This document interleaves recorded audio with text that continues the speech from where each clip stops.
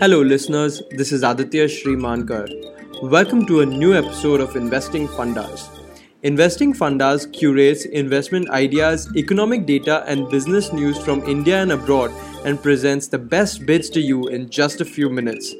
This podcast is for information purpose only and is not intended to be investment advice.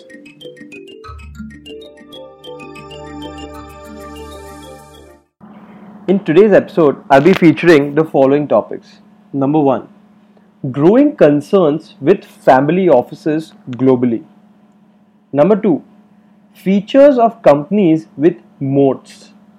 Number 3. Burton Malkiel on efficient markets. And number 4. My startup idea of the week.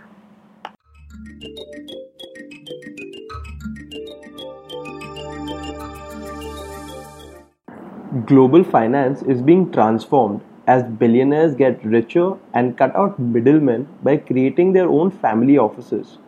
These are personal investment firms that roam the global markets looking for opportunities. Largely unnoticed, family offices have become a force in investing with up to $4 trillion worth of assets. That's more than hedge funds and equivalent to 6% of the value of the world's stock markets. Somewhere between 5,000 and 10,000 family offices are based in America and Europe and in Asian hubs like Singapore and Hong Kong.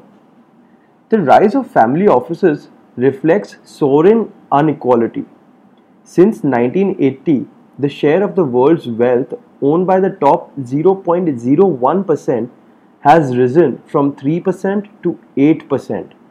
More than double. Now, as the founders of family firms receive dividends or the proceeds of IPOs, they usually deploy the cash.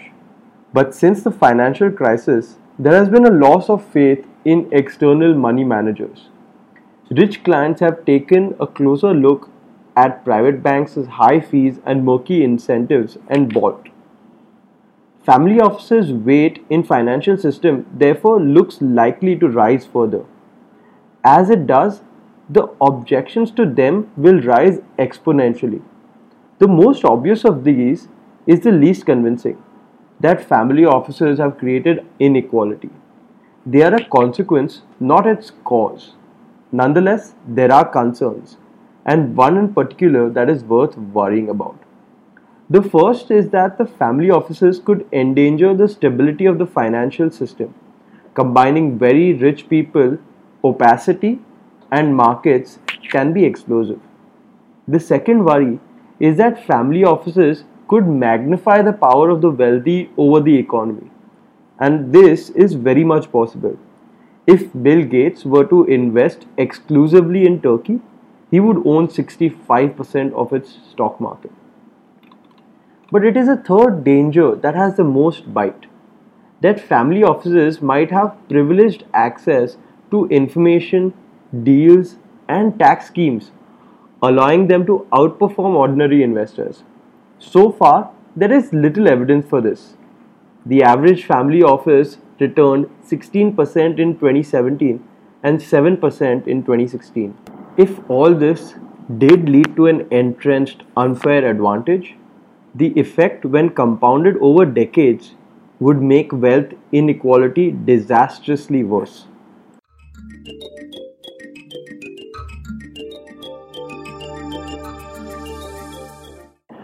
Identifying companies with moats requires an investor to have a lot of experience.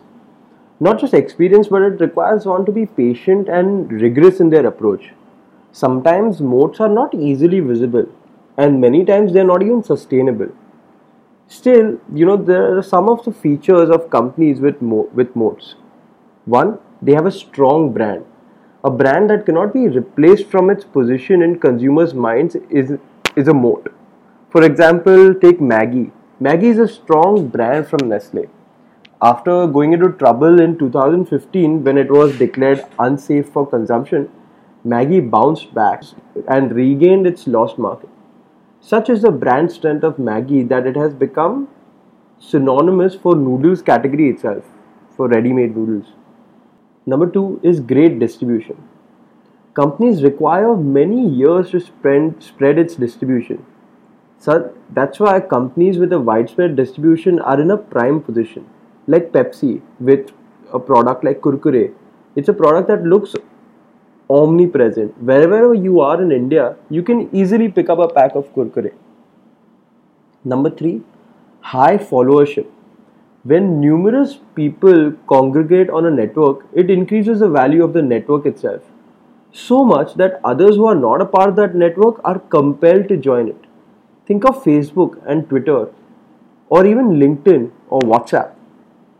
Number four, high switching cost. If it's difficult to switch from something to another, the former can be said to have a moat. Take Microsoft Windows for example. Windows is run on so many computers, and so many of us have grown accustomed to it that switching to a different operating system becomes very difficult. And number five, low cost. A low cost producer can drive its competitors out of business. It can sell its product at thin margins which its competitors cannot emulate. The low cost advantage is especially relevant when the product itself is not the differentiator. For instance, take the steel business. Steel is a commodity. A low cost producer has an edge in the business.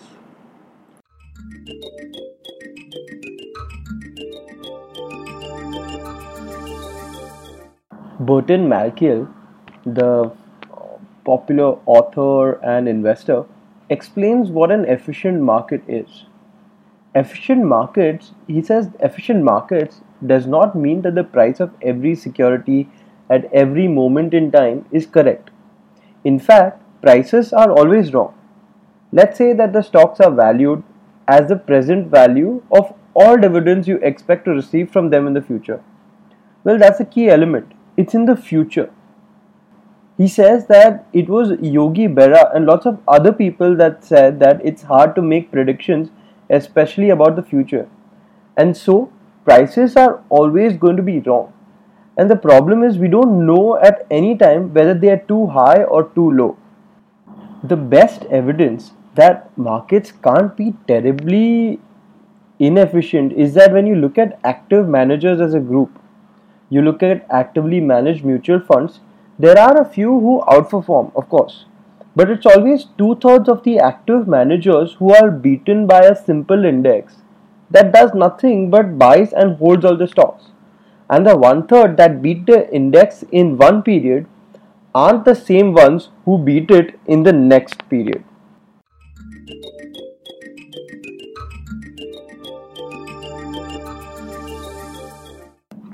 And now, time for my startup idea of the week. This week's startup is the Soul Store. While e-commerce offers a large selection than offline retail possibly can, pop culture merchandise in India is not a very strong category yet. The Soul Store is an online brand selling quirky pop culture merchandise since 2013, when three youngsters from Mumbai left their cushy 9 to 5 jobs to put their love for Star Wars into a business. As of 2017, the Soul Store had 5 lakh customers with 1000 plus orders per day and 60 to 70 customers from the top 7 cities in India. In the US, licensing is a market worth $250 billion compared to India where a few small players are there but no market leader. The Soul Store has tied up licensing deals with big brands like Marvel, DC Comics, WWF, Cartoon Network, and various TV shows and sports teams to sell their products like t-shirts, mobile phone cases, backpacks, mugs, etc. on their platform. The Soul Store target audience is in the age group of 16 to 30 years, a bulk of which is middle class, the biggest segment in India. While customer acquisition in e-commerce costs up to thousands of rupees, the Soul Store boasts of customer acquisition costs that's much lower than the industry norm at rupees 100.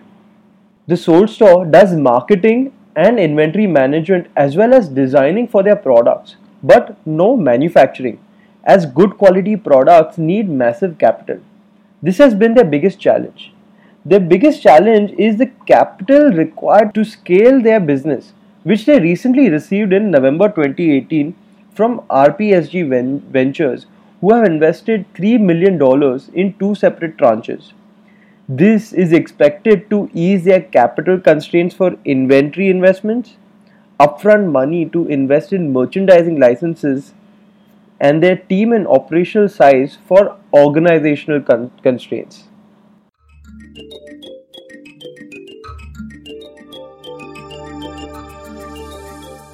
And now, time for my mutual fund tip of the week. When an investor is looking to invest in a specific theme or a sector or for a fixed time period, then he can choose a closed end mutual fund. This fund is advantageous for a fund manager in a bullish market because the redemption is done only at the time of maturity and the fund manager is not forced to sell the fund investments.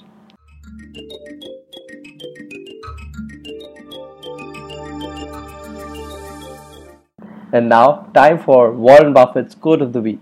He says, "For some reason, people take their cues from price action rather than from values. What doesn't work is when you start doing things that you don't understand or because they worked last week for somebody else. The dumbest reason in the world to buy a stock is because it's going up."